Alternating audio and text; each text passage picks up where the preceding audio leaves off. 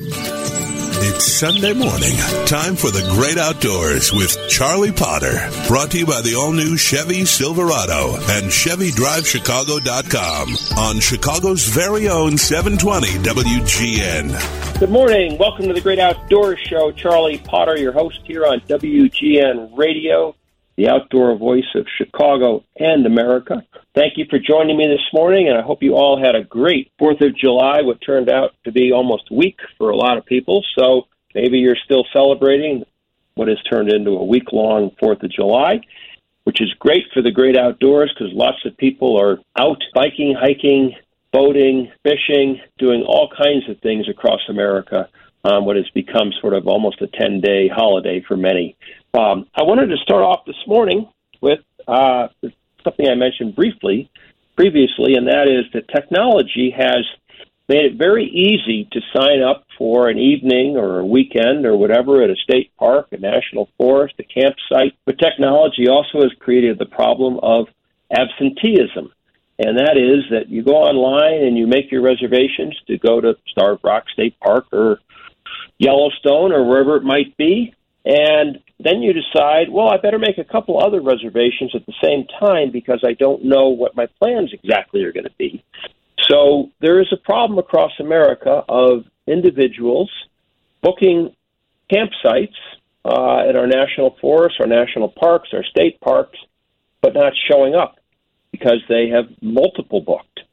So this has been an acute problem in the West, particularly in California, but also in Illinois and the Midwest, that we're going to have to deal with. And one of the ways they're being dealt with is pretty strict penalties are coming if you don't show up for a campsite you booked, which actually I think is only fair, because in the old days, before we had all this computer technology and online booking, you made a reservation, you didn't make 3 or 4, and you showed up for the campsite you said you would show up for.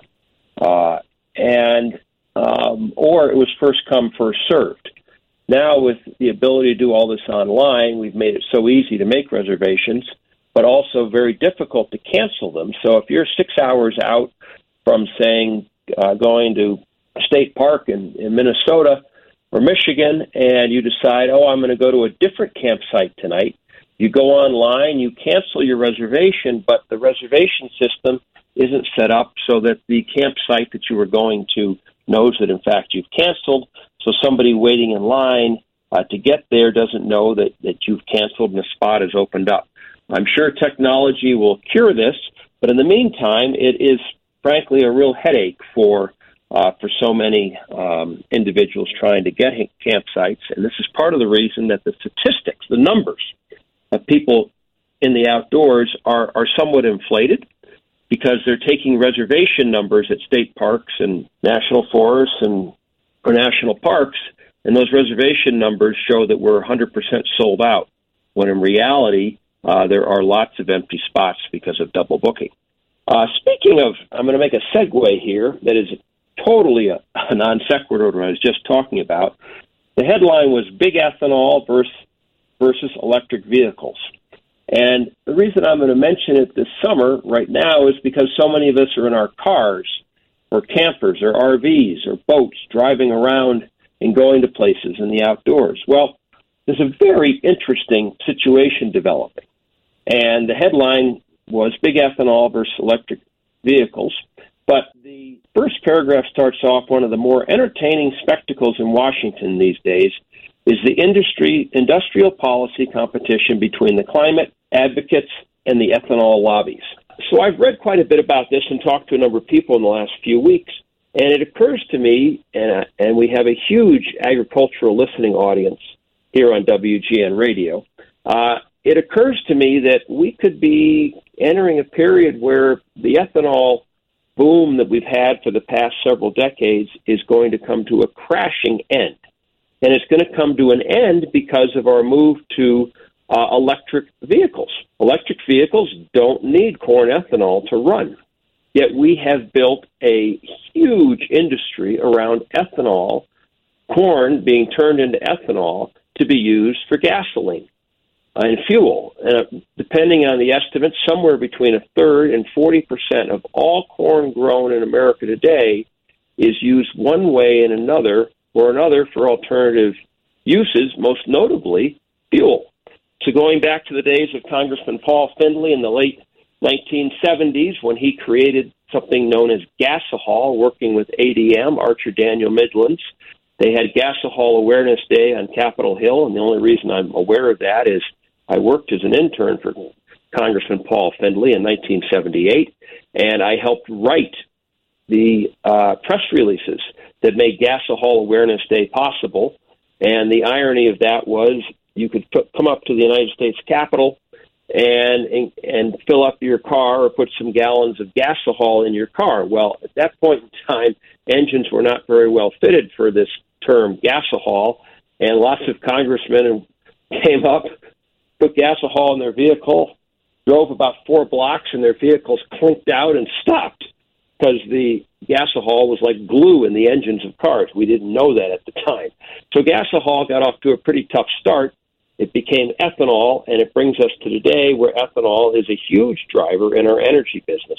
But it is in a head-on collision with the demand to go to totally sustainable fuels, and that being electric vehicles. So we are looking at a period right now where the demand for ethanol could be beginning to be reduced.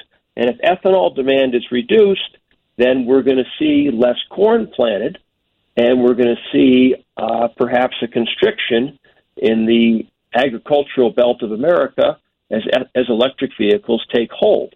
And, of course, it's not a level playing field because today, under the new government largesse, the amount of money being spent on electric vehicles for subsidies is far bigger than the amount of money being spent for ethanol subsidies. However, if you take it over time, the amount of money spent for ethanol subsidies certainly has been very, very large. So here's the debate we have.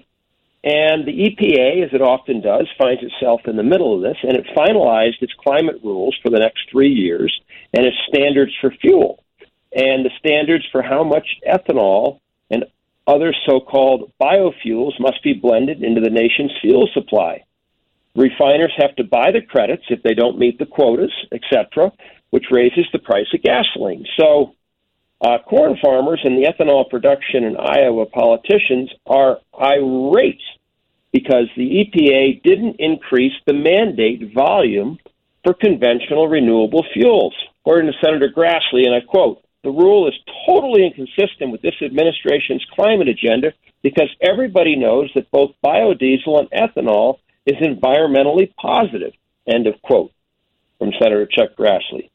Of course, not everyone knows that ethanol and biodiesel are environmentally positive. In fact, it can be stated and has been stated that the increase in demand for ethanol through the requirements for blending it into fuel have been absolutely destructive on a massive scale to hundreds of thousands, if not millions of acres of grasslands across the prairies that have been converted from native grass to corn ground to grow corn for ethanol. So we have seen a vast increase in the number of acres being placed into corn production, which comes at the expense of grassland acres, which means that, of course, we're adding to the amount of soil erosion and nitrogen going into our rivers and flooding and all these things that we're so well aware of. So Senator Grassley is actually not right that everyone knows that biodiesel and ethanol is environmentally positive. However, on the other hand, we also know that it's not a 100% winner to go to renewable energies, particularly wind farms and solar, as guess what? These lands take up agricultural and other lands as well. So there is going to be a colliding of these two behemoths in the near future, and it's begun because the EPA has not increased the amount of ethanol that needs to be blended because the EPA says, well, we're going to have lower gasoline consumption in the coming years as we switch to renewable and electric vehicles, and therefore we're not going to need as much ethanol, so we're not going to increase the blending demands. This has set off the alarm bell across the Corn Belt because if ethanol demand isn't going to go up, we're not going to have the demand for corn. That's going to mean less acres, lower prices, and a change from the trajectory we've been on for the past 30 years. So the EPA has sort of fired a shot saying end of increasing ethanol demands if we're going to have more electric vehicles. On the other hand, the farm lobby is saying, but we have created this industry of biodiesel and biofuels. So the end story for today is that there's going to be a collision, and one of the environmental groups says that this new ruling by the EPA is an unfortunate example of policy setting aside environmental interests.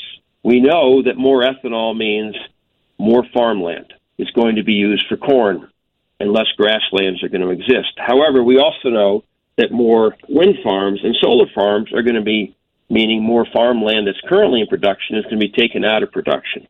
An interesting discussion, much more to talk about in the coming years, but perhaps the demand for ethanol has peaked.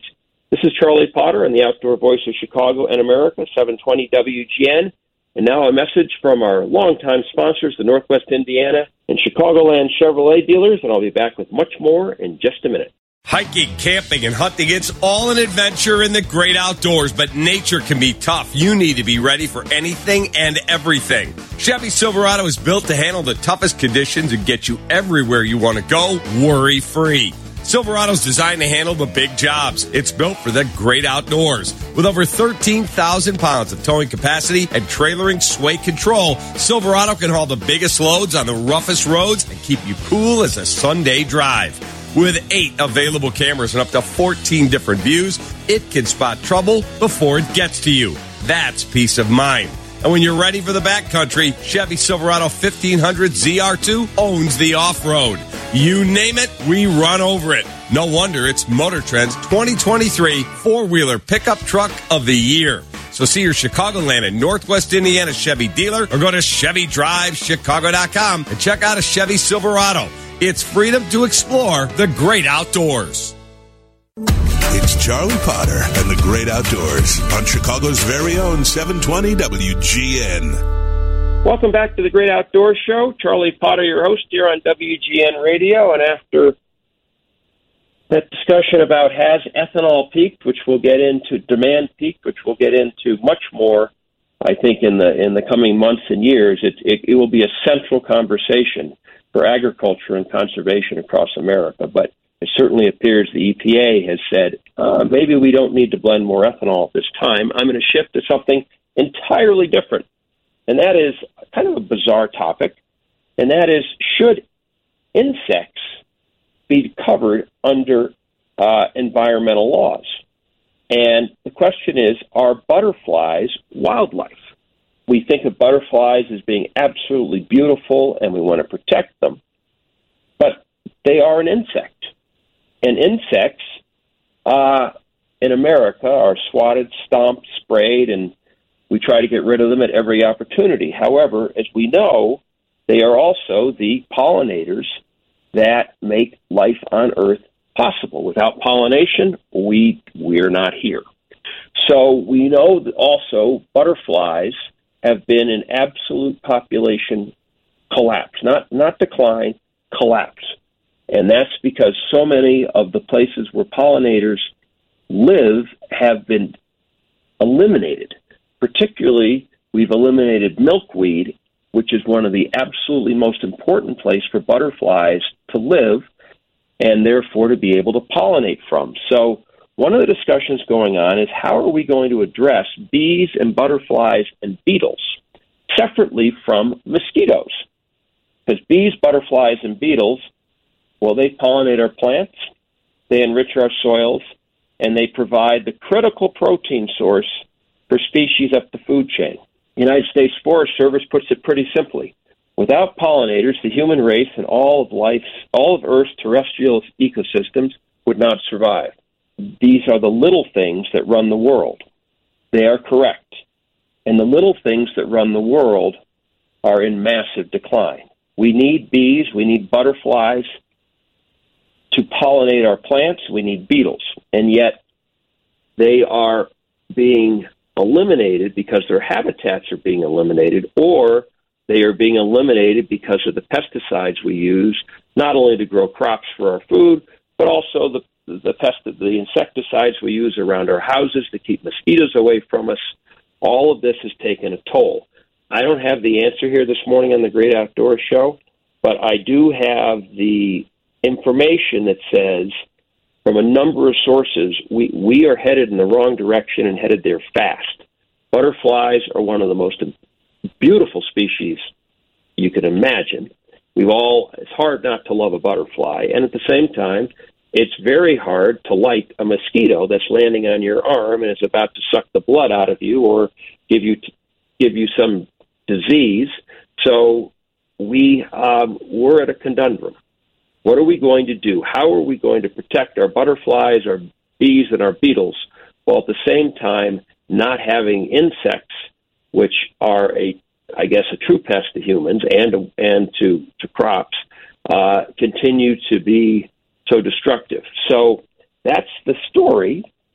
There's not really much of a solution, except that states are coming together to try to figure out how they can come up with ways to have pesticides and insecticides developed that enable bees and beetles, and particularly butterflies, to survive, while at the same time doing the job that's needed to be done with insecticides so that we can grow crops and you can sit outside in your backyard. In just a moment left, the headline was, California salmon stocks are crashing. A fishing ban looks certain.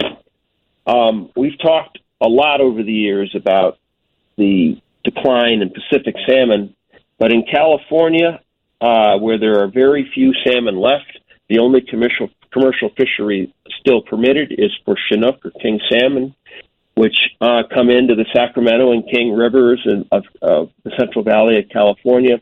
It looks like the stocks have now been depleted to such a level that there will be the first ban on commercial fishing since the mid-1990s.